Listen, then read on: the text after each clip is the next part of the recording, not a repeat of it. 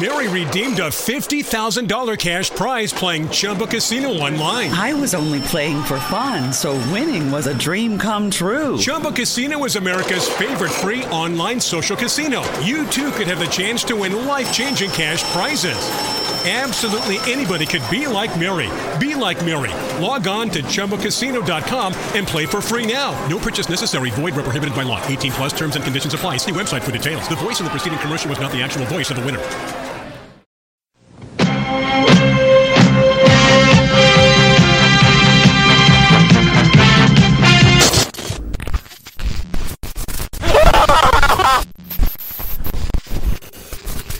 We are the things that were and shall be again.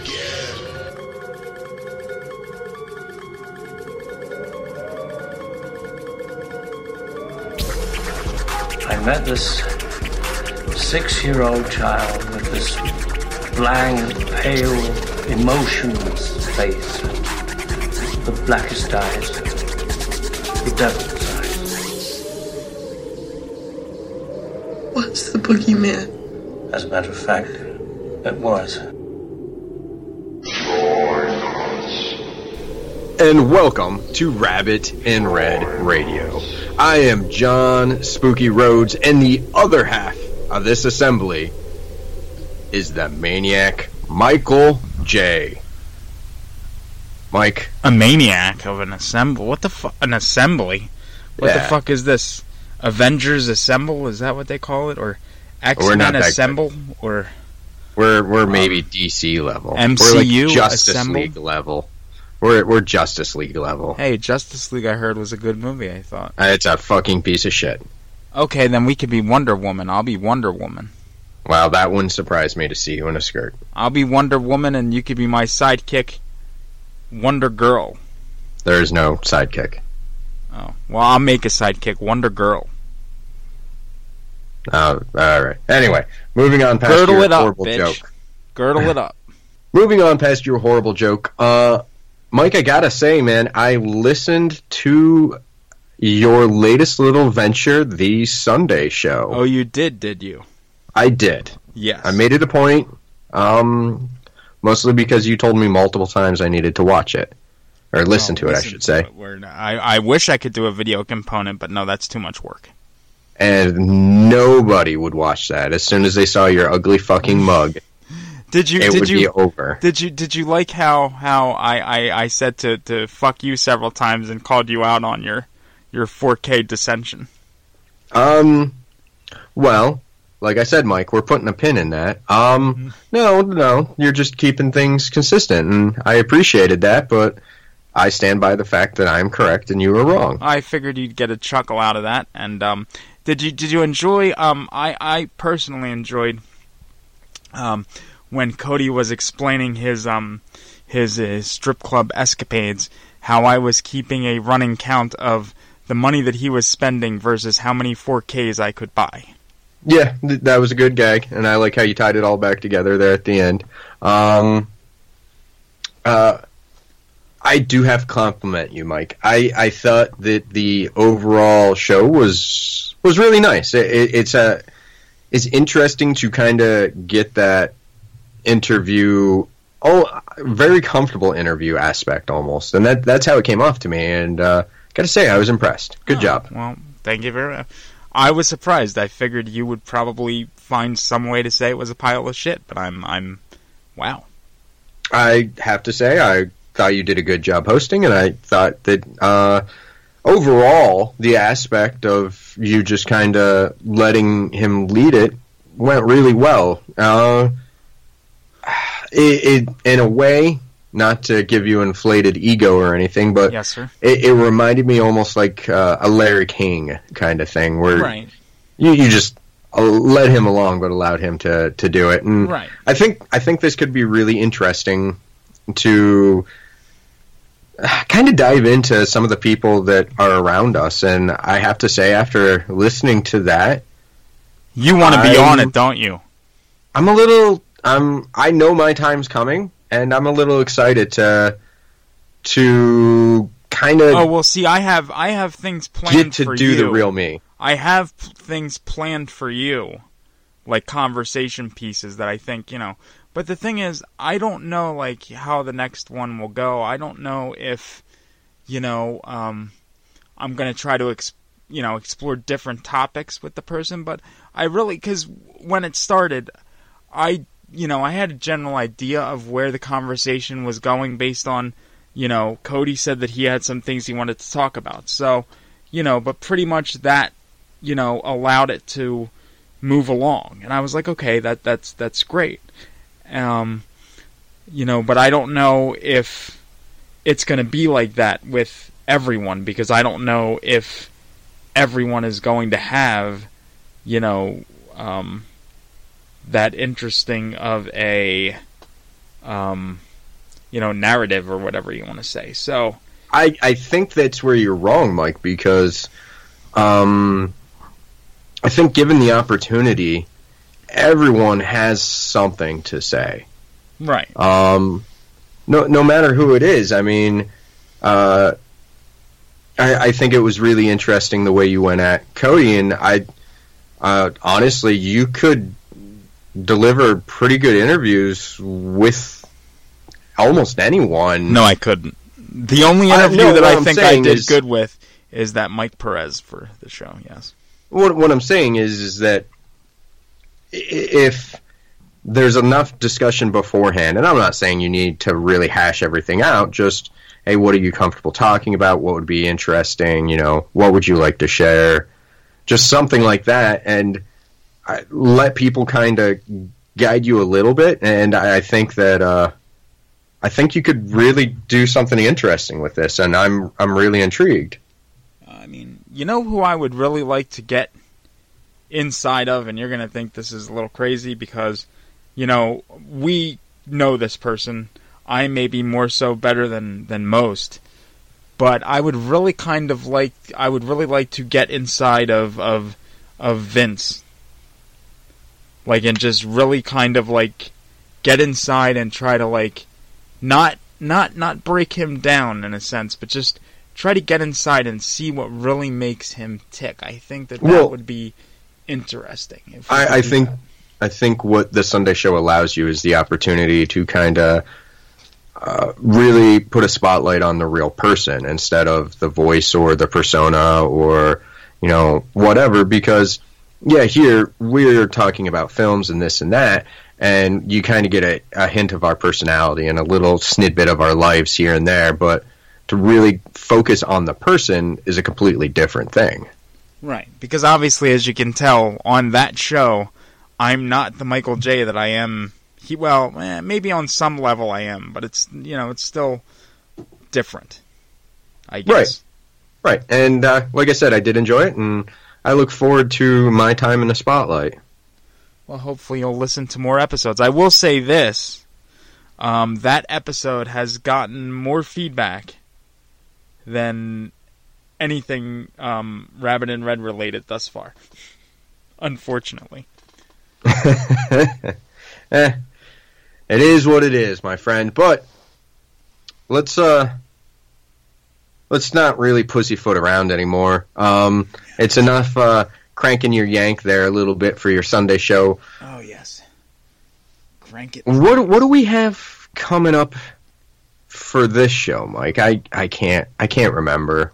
We did a segment with somebody, and yeah, I noticed you posted something. I was texting you during this segment because obviously in producer capacity I sit there and listen with the phone, and I feed you some questions or information or whichever. Oh, please do not give yourself too much credit there. Most of the time my phone is sitting behind me and I'm not paying attention to it. Like you are the master behind this. Oh no, bullshit. I'm not saying that by any stretch of the imagination, but I have fed some questions over in the past in some capacity, shape, or form, or whatever. I'll give you that. I wouldn't say that it's all that much, but it's definitely not. And actually, that would be something interesting to talk about on the Sunday show, is just the development of that and everything, because that's changed a lot for me. But well, especially with this interview, I think you've really kind of come into your own so to speak, with this. We'll see. But yeah, we have an interview coming up later in the show where we sit down and discuss not really one single project, but kind of the works of one Mr. Daniel Farrands. Well, we can say Dan, but if you want to say Daniel, that's fine. Most of his IMDb stuff says Daniel, but when I'm talking to him, I say Dan. Yes.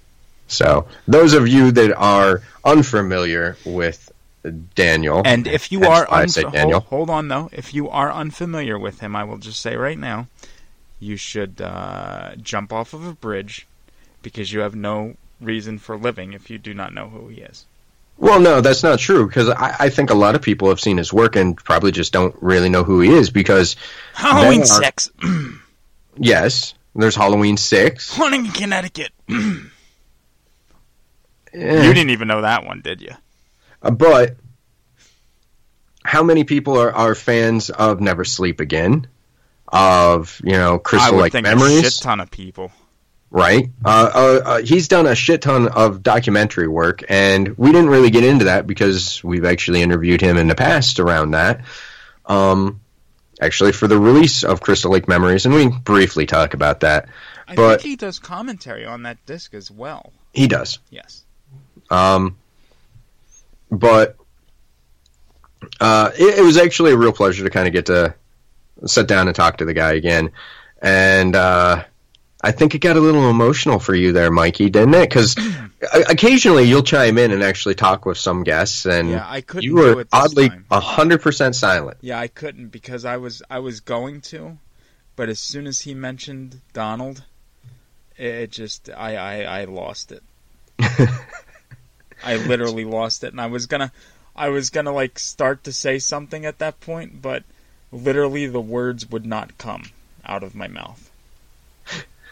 And so if you hear any uncontrolled sobbing during the interview, and I'm pretty sure that something is picked up when he talks about just the experience of Donald on the set and writing dialogue for him. Come on. The speech that he gives in the producer's cut. Oh my god, I can't. Oh god. He wrote that. Fucking beautiful bastard wrote it.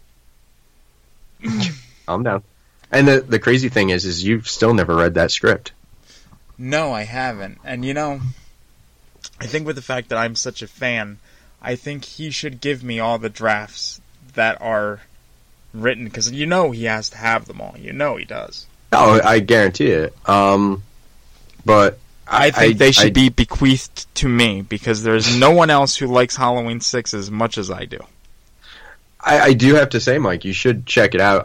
It's an incredibly well-written script. Regardless of your opinion of the film, I think the script is incredibly well I read written. One script where they had a thing with the helicopter at the end.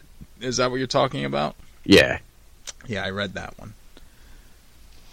Highly emotional. I really wonder, if not for studio interference, what would we have gotten? Because I have a feeling that we would have gotten something that was different from the theatrical and the producer's cut. A different movie altogether. Oh, yeah. That's kind of the problem with Halloween, though, because if you think about it, there's been quite a bit of studio interference. Starting primarily with, number 5, right? Yeah, I think that was the one. And I think or at least it's the most notable, the one that is most publicized. We may not know about the interference with others, but that is the one that is most notable. Well, we're apparently getting that footage if they can find it, so... Which I honestly think will make that film just a little bit better, because it'll tie it in better. It'll make more sense. Well, here's what I'm wondering. Are they going to release it as just a bonus feature like the deleted footage, or are they going to re-edit the film and put the footage in where it belongs? That's the question. Well, the bigger question is what quality is it going to be in? I don't give a shit. If they do discover it. I don't give a shit. Give me whatever quality. You know what? If you don't want to do it, just give me the footage. I will do it. I think if it's as soon as it's discovered, somebody will make that cut. As to if they actually release it for purchase, I'm not certain. Oh, I will do it as soon as they give me that footage. I will do it. I honestly, I think that makes for an overall better experience because it explains Thorn so much better than suddenly just appearing. Well, see, that's what I'm wondering. Like, Dan, when he was writing 6, did he have access to something? Because obviously Thorn was present in 5, or it wasn't called Thorn, but right, did he just take it? And I guess he just took it and created his own mythology around it. Right, because what happened is the Thorn symbol and everything came from Dr. Death. That is that footage that we're talking about, the original opening of Halloween 5, right? Where Halloween night, Michael stumbles out of the creek after drifting down, which is still stupid, but instead of stumbling across old homeless guy that's kind of living in a shack in the woods, he comes across Dr. Death. Yeah, this gaunt little guy that's sacrificing a pig doing some black magic bullshit. And Michael collapses before he can kill him, and realizing what is going on, this guy performs magic on Michael, giving him the Thorn tattoo, and this is actually why Michael is resurrected. Suddenly that makes sense, instead of him just going into a coma for, a year. Wow. And he kills Dr. Death when he comes around, actually kind of sacrificing him on the... There's supposed to be like a Thorn altar in the shack. You can't really see it in the current cut, but apparently he's supposed to just break him over it or impale him on it, something like that. Ah. So kind of like the altar from the opening of 6. Yes, something like that, yeah. So it's it will make more sense overall. But yeah, I guess they didn't really have any explanation. It was just this crazy guy in the woods, and hey, that's it. There's no more thought to it. Nothing. I mean, it's blatantly known that their whole idea for the Man in Black was this guy just gets him out of jail. They didn't have anything else, and even said that's for the next people to figure out. Well, Dan figured it out. I mean, he was handed a bag of shit, and he did a fucking great job with it. Gotta give him that. He did brilliant. I mean, no matter what your opinion is, it has to be better than 5. I mean, aside from Donald's performance, there's not much that redeems with 5. Yeah, 5's not that good, but our main focus is on Dan's newest movie, The Amityville Murders. And Mike, I just kind of have to ask you, what's kind of your overall opinion on the whole Amityville phenomenon, the whole deal? I mean, it's emotional. I think there are demons, I think there are spirits, and I think that it is real. And I think that house will kill us all.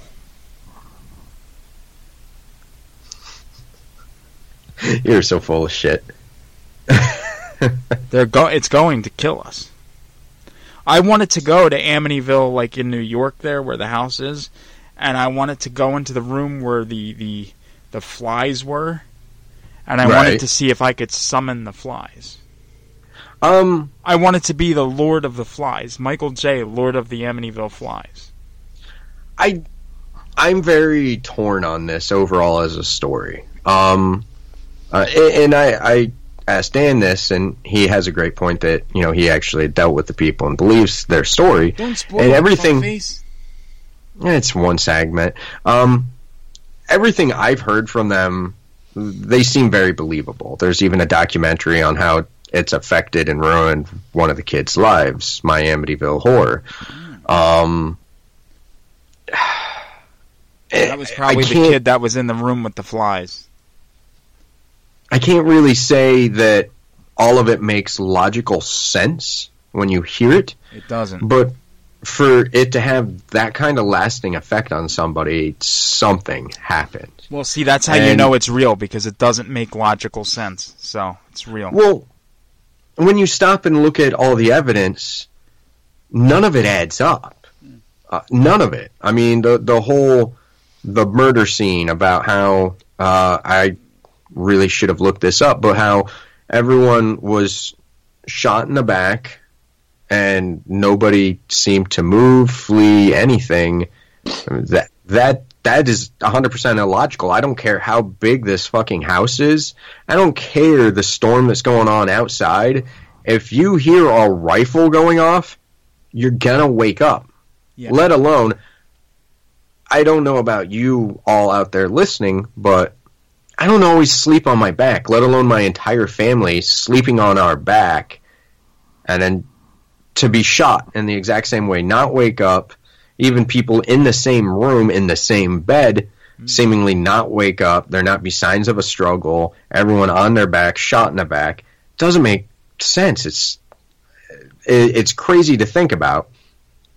And then for the story of the Lutzes, the family that moves in afterwards, it's just horrifying. And, you know, for everyone saying that they profited off from it, I'm not sure they did so much, because their story's pretty fucking tragic. Yeah. The book publishers and the people like that, yeah, they probably did. And there's actually evidence around the authors twisting things and spicing things up and stuff like that. And yeah, that's kind of on them. But the Lutzes themselves, their story's not a nice one. They never really got rich off from this. It never really made their lives better. In fact, it made their lives much worse. So I don't know. It's very, very interesting to me. It's one of those stories that kind of became an American myth, and I don't think it'll ever really lose its interest for a lot of the people out there, just because there's so many unknown factors and things that don't add up, and it adds a spice to the mysterious to life, and that's one of those fucking things about it that I absolutely love. And apparently I put Mike to sleep with my little tirade there. No, I'm still here. I was just letting you discuss. No, I'm just saying it's incredibly interesting, and to think that we don't have an answer. I mean, we do have an answer as to the murder, but much past that, I find it just fascinating, you know. On a personal note, I also think it's interesting how many times the house has been listed for sale. I've watched it twice that I can currently think of go up. And if it wasn't so ungodly expensive, I would actually purchase it.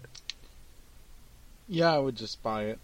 I think I would want to buy it, and I would want to live in it, and I would want to like exercise, or what I would want to, exercise the demons, or I would want to go and channel Slimer and bring him in as a helper to help me kill the evil spirits.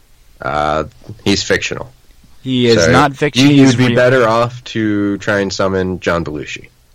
No, I would much rather. Who Slimer was based off of? Well, no, but Slimer has hot dogs, and we can eat the hot dogs together, and then feed them to the spirits, and bribe the spirits to let us live for hot dogs. I will put it out there simply because I will never have the capacity of doing this, but for quite some time, probably more than a decade, I've thought it would be an incredible opportunity to actually purchase that house and turn it into a bed and breakfast, just like the Lizzie Borden house, except this one is much more infamous worldwide. Try and make it as retro 70s as you can, and man, you would make fucking money hand over fist with that motherfucker. Probably. I mean, who wouldn't want to go stay there, if you're in the area or whatever, especially around Halloween. My God, the amount of money you'd make. I mean, Hold screenings of some of the films. Amityville Dollhouse, yep. Amityville 1992, It's About Time, yep. Amityville A New Generation, yep. There are so many that are like loosely connected that it's not even funny. But all right, Mike, what out of the you are the Rain Man of horror. So why don't you just tell us here real quick what are actual canon for the Amityville series? Let me think. What is the proper Amityville series? 1, 2, 3. Amityville 4, The Evil Escapes. Amityville 5, The Amityville Curse. Amityville 1992, It's About Time. Amityville A New Generation. And then Amityville Dollhouse. Alright, so that is the original, and that's 7? I believe that is it. I know that there have been a few other titles that are loosely. Yeah. I don't count those at all. No. Yeah, I believe A Next Generation. So, Dollhouse is after A New Generation. That's so it. Dollhouse, and then we have the remake, right? And then we have Amityville Awakening, which you left off, which Mr. Farrands is actually involved in. Yeah, and actually, you know what? I did leave that off, but I believe that I can put that after Dollhouse. Because I can put that in the original. I believe it is like a soft reboot, but still tied to those originals. Right. Yeah, I totally feel that way. And now we have a prequel. And the prequel is probably enjoyable. Probably. I can't believe you didn't take the time to watch this. I will. Jesus Christ. I'm buying a disc. Well, yeah, you don't do digital at all, even though you hate everything but the disc. Right. You make no sense. Anyway, exactly. So without further ado, Mike, I'm tired of fucking talking to you. Let's take a little break, and we will be back with Mr. Dan Farrands, and after that, I don't know, we'll be back at some point to talk about, I don't know, how 4K is dying and deserves to, or may not, or something.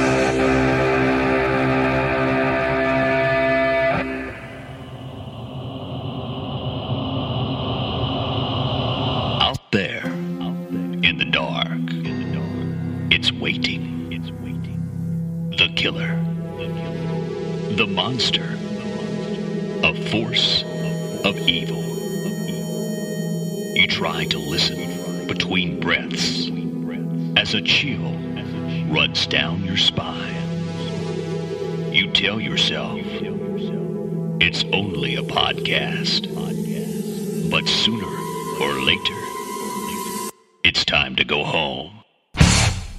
Hey, all you horror fans, it's your old pal Rick Morgan, and I want to welcome you to the House of Wax podcast. I cover the greatest horror movies ever made, and I also share with you what it is in these movies that make these classics. So how is this pod any different from the other thousands of horror podcasts? Well, first, you can actually see the episodes on my YouTube channel with all the bells and whistles you crave. And it's also a podcast, so it can travel with you.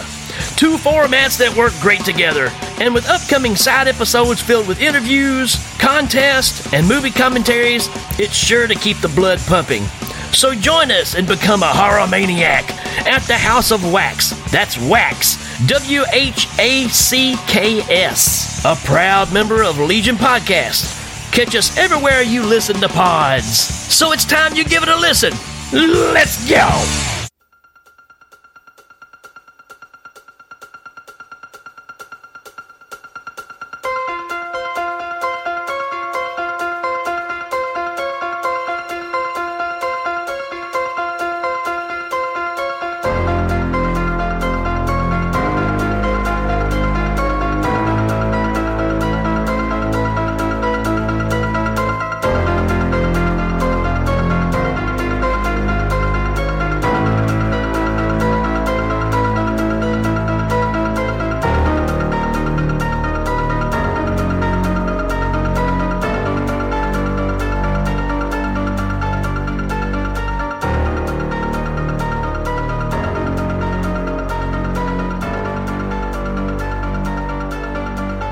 Hey guys.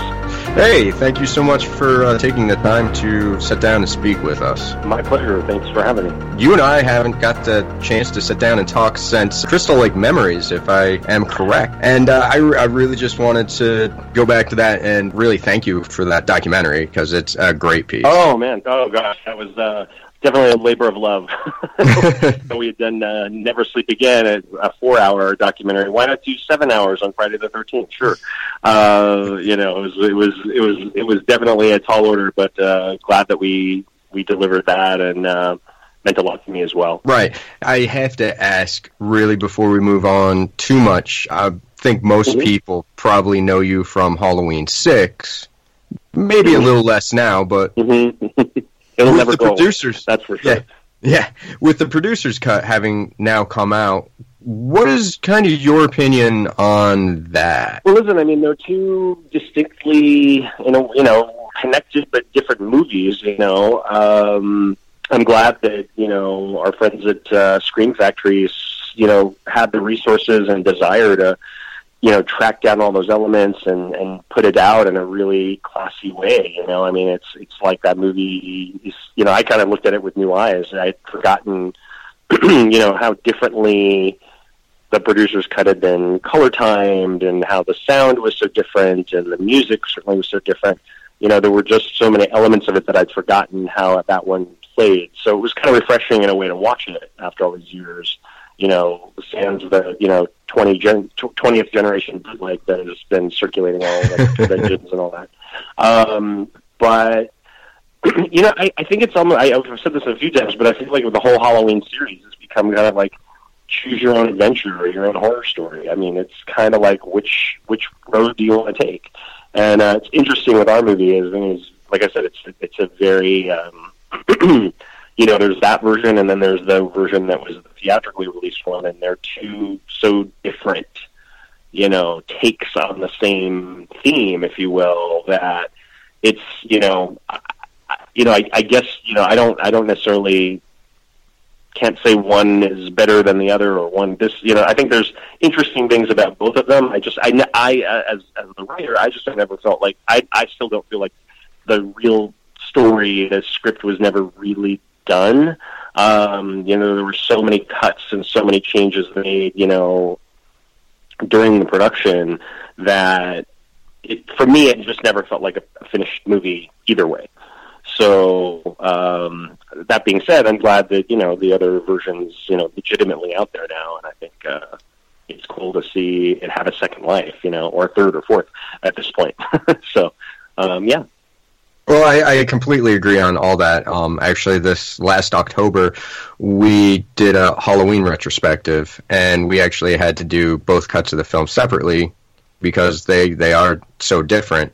And I agree with what you said, because I have been able to read one version of the script, and it's the only produced script that I've actually read in, I believe, the last decade, just because I feel it's better to watch the film. But the version that I read was absolutely phenomenal, and I have to say, thanks. Yeah.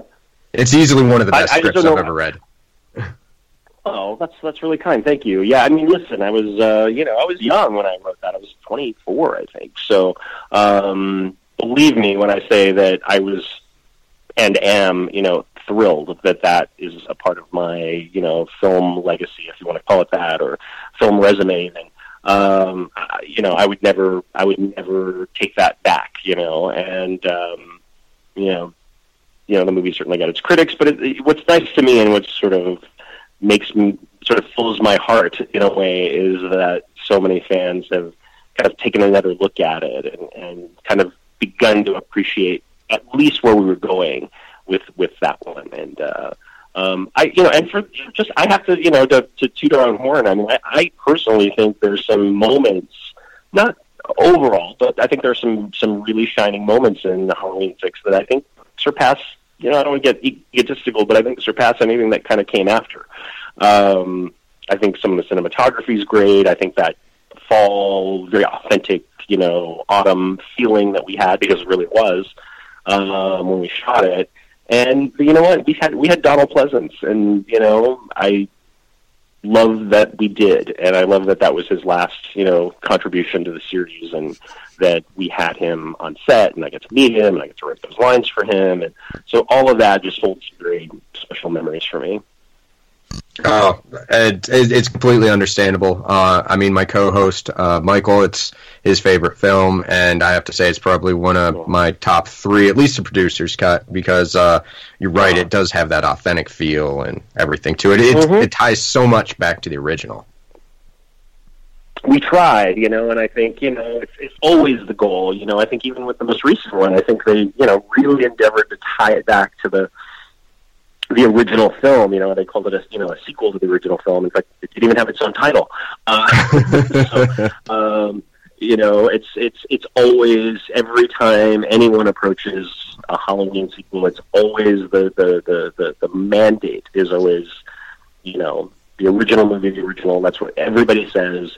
You're never going to make the original movie because the original movie is the original movie, and I feel like it's always like you're chasing lightning in a bottle with these things. You can't replicate that. But, I think all of us really went at it with the right heart. I remember Paul Rudd was over the moon to be in this movie, and we had a lot of fun together, and I think it meant even more to him when he found out that I was such a super fan of the series, and suddenly, it became a whole different experience for Paul when he found out, I was that, fan, really, that they kind of pointed to and gave me the opportunity. So I think for him, it became more like, oh my God, we really have to make this good now, So,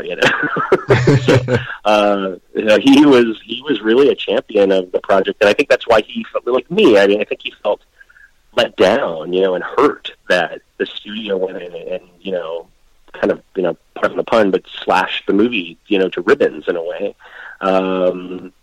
So, I think if Paul has a bad taste in his mouth over that, it's the same bad taste that we all had, which was like, what are they doing? This is not what we signed up to do.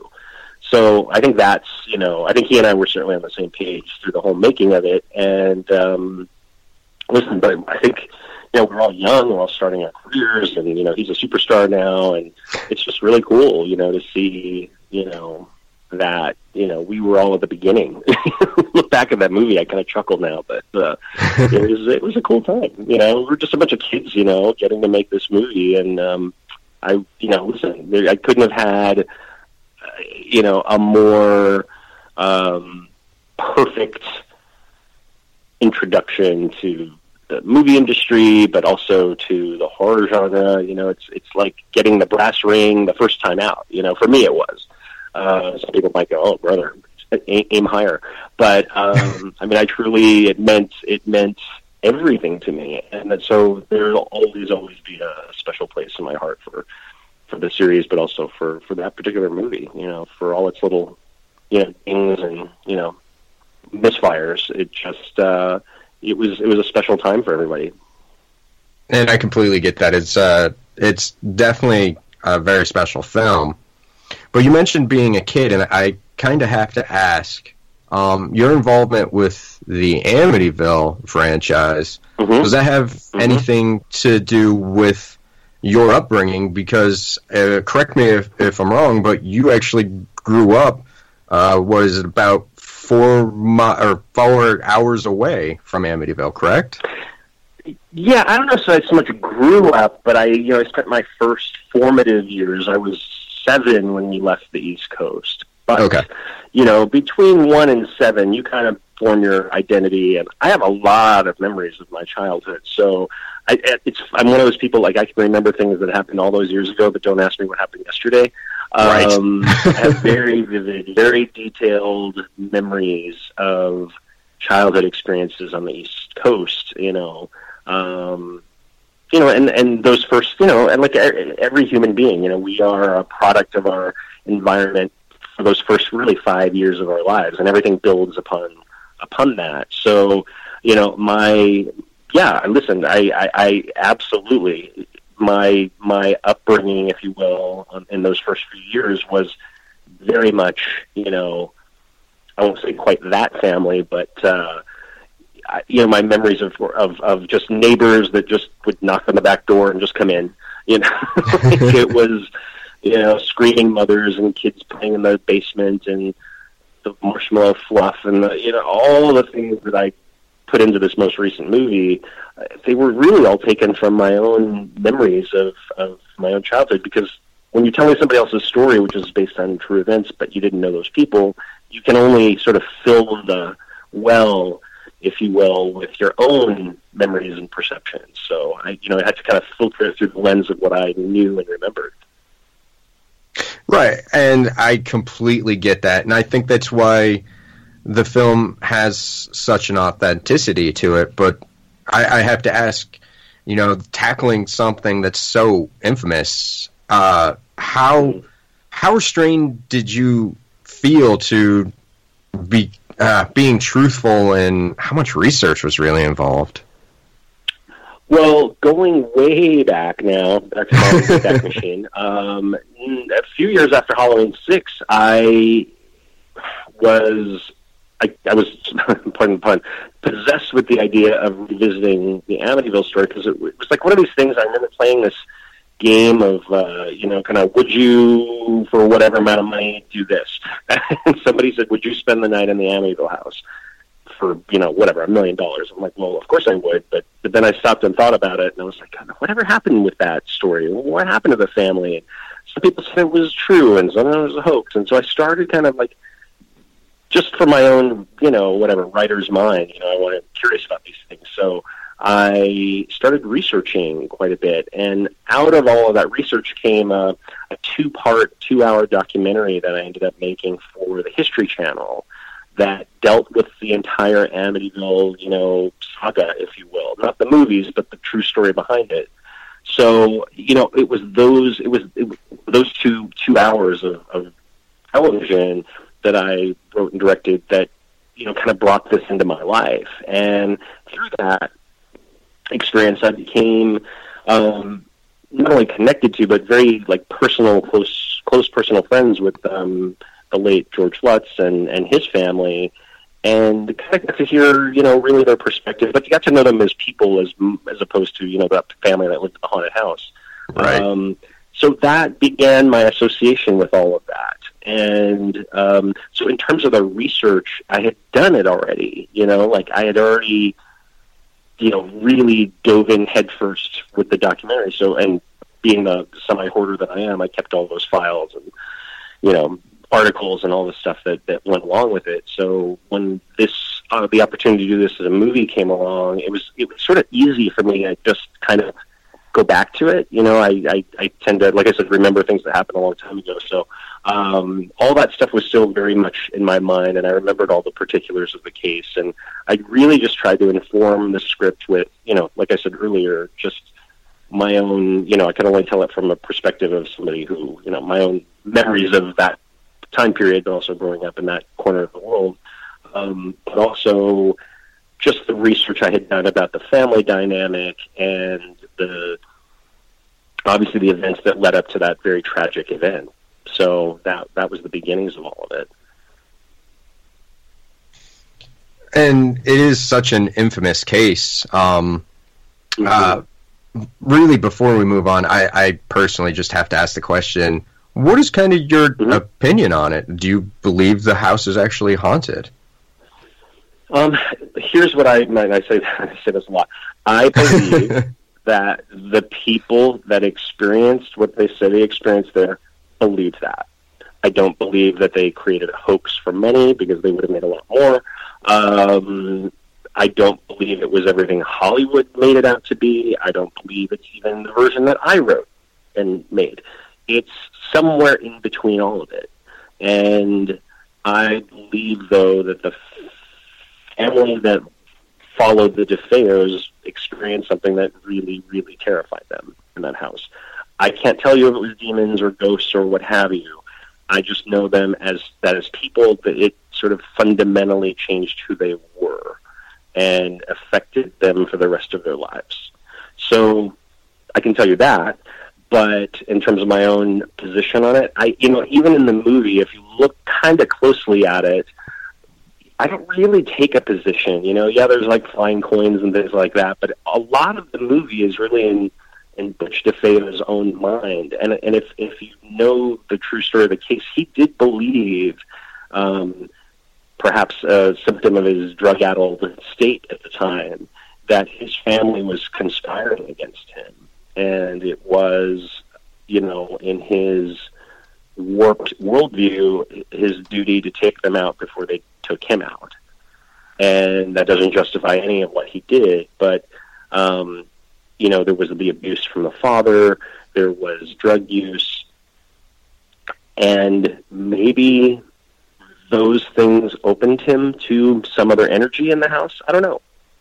I think it's an interesting question, and I think that's all we're left with at the end of my film, but also when you really look back at the case, there's just still a lot of unanswered questions, and I don't know that we'll ever have the answers, because, the real Butch DeFeo is still in prison where he belongs, and he spent almost 45 years kind of twisting his own story just to exonerate himself, from any real guilt or responsibility for what he did. So it's the sister did it, the mom did it, the father did it, the mother did it, my friends did it, the dog did it, everybody did it. We'll never know. And he's the only one with the answers, because he's the only one who survived. So it's fascinating and it's tragic, but it's also, it just makes you question, especially elements of the story, like the fact that nobody woke up in the middle of this shooting. You hear a high-powered hunting rifle going off in your house in the middle of the night. I'm sorry, I'm going to dive for the nearest window. Nobody woke up. And not just one shot, 7 of them. So how did nobody wake up? Why were they all laying face down? There were no drugs. The autopsy proved there were no drugs in their system. There was no silencer used on the gun, because there would have been fragments of the silencer. Even the detectives involved in the case to this day will tell you we don't know. It has baffled law enforcement. So it just, and like I said, everything about the story just leads to more questions. And I think that, for me, as a filmmaker, I'm attempting to tell the story. I just wanted to present the different scenarios and let the audience kind of come away from it and go, what do you think it was? So, my opinion isn't so much, valid, is more valid than anybody else's. I think it's just a very interesting story and a sad story. Right, and that's really why I want to compliment you and give you credit. This is your first feature film directing, and you were able to deliver, well, not even just in my opinion, in many people's opinion, one of the best Amityville films. I've only heard it compared to the original. Mm-hmm. And I think that is a compliment. It's a hugely successful movie, and kind of remains a classic of the genre, I think. So right. I'll take it. Yeah, and you're tackling this American myth, and you do it in a way that leaves you questioning after the film. You do it in an ambiguous way, and the story is told from an untrustworthy point of view. And I think that's exactly right. One of the things that makes it so interesting. Well, thank you. The movie was done, very quickly. I'd gone in on an unrelated sort of idea, and I think it was the month of April, and by July we were shooting this one, and it all kind of came together quickly, and it also was done very quickly. The whole movie was shot in 3 weeks, so it was 15 total days, shooting days. So it was a rush, and it was not a big budget. It was and it was just a real push to try to make your days, get it done, and I'm dealing with elements that I had never dealt with before, like actors, and not that I'm working with actors, but as a director, it is different from documentary form in that sense of, and you're wrangling, background people and, crews that, I hadn't worked with before. And really for me, it was like getting pieces of the story as actors, like the house. I wanted it to be kind of a character, and I really went back to the photos of the crime scene and just the little touches that we added to that house. It was a real house. It was here in Los Angeles, but we kind of transformed it. Even so, going so far as to sort of repaint all of the tile floor as you enter the house. It's an exact replica of what those tiles look like in the DeFeo house in 1974, and the sort of funky red carpet going up the stairs, and those oil paintings that were kind of, I always thought, sort of creepy, of the family, that sort of lined the stairway. We replicated all of that stuff. And just, I wanted the house to feel, and I wanted our cast to feel, and certainly the audience to feel like you were a little bit transported when you were in that environment. So I think we were actually pretty successful for a little movie without a big budget. I full credit to our production designer, Billy Jett, who took what little we had and had to, take us back to, the early 70s, and that's not easy. Well, I think you guys are completely successful with that because, as I said, it comes across very, very authentic, and that's one of the things that draws you in about it. Yeah, and it was just, for me, and like even casting Diane Franklin, who had appeared as the sister way back in Amityville 2, The Possession, which was a very kind of loosely based on the DeFeo case, Amityville movie, but she had played, a version of, not the same, they changed the names in that film, but she had played kind of the Dawn role. This is the teenage sister role. So for me, it was a nice nod to the past to cast her again now as the mother, and she just really absorbed that, and she was thrilled to be a part of that and to come back to it. And frankly, she just gave me such a great audition, I couldn't not cast her. But there was that kind of legacy part of it that I really loved. It was, in a weird way, going back to our earlier part of the conversation, having Donald Pleasance on set. It was like we had Diane Franklin, and for a day we had Burt Young there, and it kind of felt like real to me when we had them on set. It was a really good day. Well, just real quick, talking about your cast, I have to mention that you were able to get Paul Ben Victor as Ronnie DeFeo, and wow, he's yep. Yeah, there's not really much more I can say besides wow for that. Yeah, just wow. No, I mean truly. But I was in awe of him, but I was also a little scared of him, to be honest, because he played those parts so effectively. I kind of tiptoed around him for the first couple days because I'm like, is he really like this? So. But what I loved about him, and he and I actually got closer as the movie went on. I loved his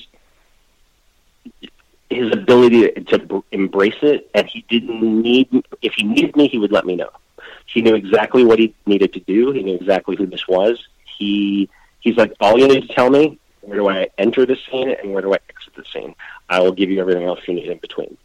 And I loved that because it made my job so much easier. I didn't have to coddle him. I didn't have to explain anything to him. He'd already done all the research. He knew what he was playing, and he's such a professional. He's been doing this so many years that it was great to have, in a way, somebody like that to lean on. I really appreciated what he brought to it, and that's not an easy part to play, And I think he kind of skirts that line between sort of like maniacal, abusive father to kind of pathetic. And I think he played it. He added some interesting colors to it. I think that probably weren't even in the script, if I recall. But I really liked him as an actor, and I just, in real life, he's not a very big guy, but he gives it such powerful presence that you completely buy it. At least I did. Right, 100%. And I have to congratulate you for this film because, as I said, it's phenomenal. I absolutely love it. But thank you so much. I don't feel I'd be doing justice if we didn't mention The Haunting of Sharon Tate, which is actually coming out in April, if I'm correct. It is April 5th from Saban. Yes, a very, very intense movie. I don't know if you had a specific question you wanted to lead with, but you tell me. Well, I know there's a little controversy about it because There's I've lot read of a little controversy about it. Right. Oh, yeah. And I don't feel that is justified from my understanding of what the film is. Well, I hope people will come to it with an open mind. I get the controversy. I felt it the whole way. I questioned every step of the way whether we were doing the right and proper thing. But the way I approached the story is so different, I think, from what people think this is going to be. It's funny, the trailer, there was actually a leaked trailer, which wasn't even the trailer for the movie that came out a few months ago, and people were all up in arms over it. And I was like, that, first of all, that's not even the trailer. But I think the way it's being perceived is that we tried to somehow recreate the history of that crime, and just a lot of the criticism I read is like, that's historically inaccurate. Well, there's a specific reason that it is, and I'm not going to give what that reason is away, but we didn't attempt to go back and recreate the history, because the history is too awful, too evil, too despicable for words. I despise the Manson clan. I despise Charlie Manson. I don't even give them names in my film. It's not about the cult. It's not about the family. It's not about Manson. It's about Sharon Tate and her friends and those last days and what might have happened to them. And it's also a movie, and I've said this a few times, but the movie was actually inspired, weirdly enough, by a movie that was shot at my high school when I went to that high school. It was a little film in the 80s by a great filmmaker, Francis Ford Coppola, called Peggy Sue Got Married, and it starred Kathleen Turner and Nicolas Cage. Right. And it was a bit of a time travel movie, but the heart of that movie was, if you knew your fate, could you change it? And very tonally different from what I've just made, but it asks the same question. Right, and that's kind of why I wanted to touch upon it, because the movie is. Right, in my opinion, so many people are just hear even just the title and just make a decision already. Their mind's made up. It's like a Rob Zombie grotesque attack film, and from my understanding, that is not the case at all. No, I mean, certainly we don't shy away from the horror of what happened in August 1969, but it also tells a very different story, and one that I feel like is very timely in this era of, Me Too and, empowerment. And for me, this is kind of like a victim's, comeuppance or revenge. Retribution might be a better word. It's not the movie people are assuming that it is, and I get why the reaction is what it is with this, because it's 50 years down the road, people still have a very primal knee-jerk reaction to the story. I do too. But right. I approach this from such a different perspective, with so much truly love in my heart for Sharon Tate and her friends, that I think people will be, and I hope they're surprised when they see that this movie is not what they think it is. Right, and I agree. I hope people take a look at your work and really your style And I think they're going to understand that this is a wholly different film. It is. I think if people go in and expecting a kind of a recreation of those events that we went back just to tell the story for the sake of telling it, they're going to be very disappointed. If you get off on that, then go watch something else. Go watch a torture porn movie or something. We didn't get that.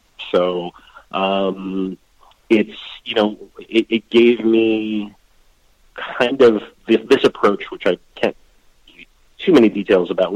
Kind of the heart of what the movie is, but it gave me a kind of a broader canvas to sort of work with. And once again, it's similar to Amityville. Like, nobody, lived to tell what happened that night and how it went down. So, by kind of wiping the slate clean, if you were, it enabled me, from a writer's perspective, to tell the story in a broader way, in a way that people haven't seen before, and certainly not one that they're going to expect. Right. And I'm absolutely sorry. No, it's fine. We screened it for the very first time for a real audience about a week and a half ago, at the Hollywood Real Independent Film Festival. We took 3 awards at that festival. I got the Best Director. Who knew? Great. Hilary Duff won for Best Actress, and the movie took the Best Horror Film category of that festival. It was a great screening. People were gasping, and certainly at the end, because they didn't know what hit them. It's like, what?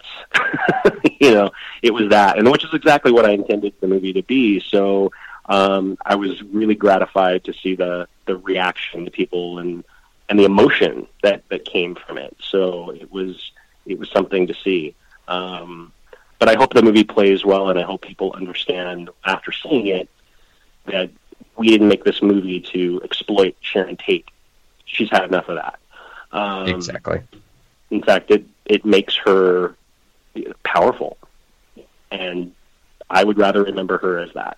Really, I'm super excited to see that. I loved Amityville. I'm really excited about this, hearing the reaction from the crowd and everything, and the awards that it's already received.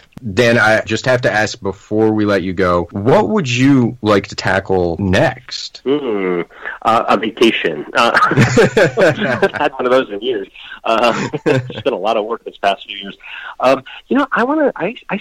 Listen, I will always have my soul and my feet planted firmly in the horror genre, but I feel like it's a genre that needs a bit of an infusion of something else. I don't know what the answer is to that, but I feel like we've retread so many things so many times now, that it is time for something different. And so I have a couple projects that have been sort of percolating for a while, that I'm hoping will hit, but I don't want to keep repeating the same formulas, the same ideas. I love them. I will always, again, there's nobody who loves the Halloween series more than I do. But I feel like it's time to I feel like we've all paid our respects. We've all nodded to the originals. We've made sequels to sequels and remakes of remakes now. And it feels like it's just time to kind of move into new territory for me. That's just my own thing. So, listen, I feel like I've, in a way, gotten to pay homage to all of the great, franchises that I grew up with, from Friday the 13th and Elm Street, and certainly Halloween is number one, Amityville. But I do feel like it's time for a new, kind of wave, if you will.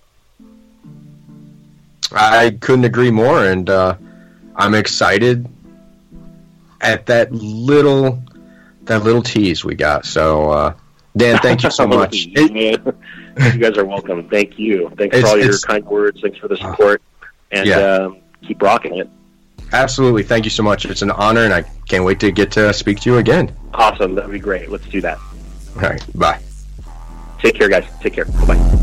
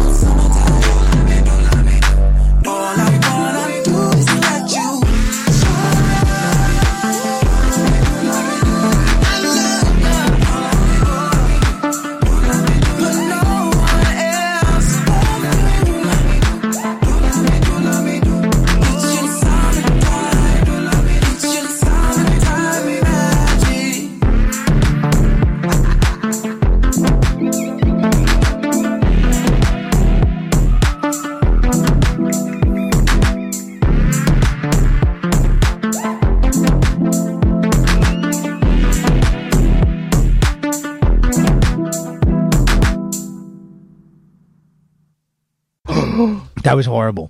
Mary redeemed a $50,000 cash prize playing Chumba Casino online. I was only playing for fun, so winning was a dream come true. Chumba Casino is America's favorite free online social casino. You too could have the chance to win life-changing cash prizes. Absolutely anybody could be like Mary. Be like Mary. Log on to ChumbaCasino.com and play for free now. No purchase necessary. Void where prohibited by law. 18 plus terms and conditions apply. See website for details. The voice in the preceding commercial was not the actual voice of the winner.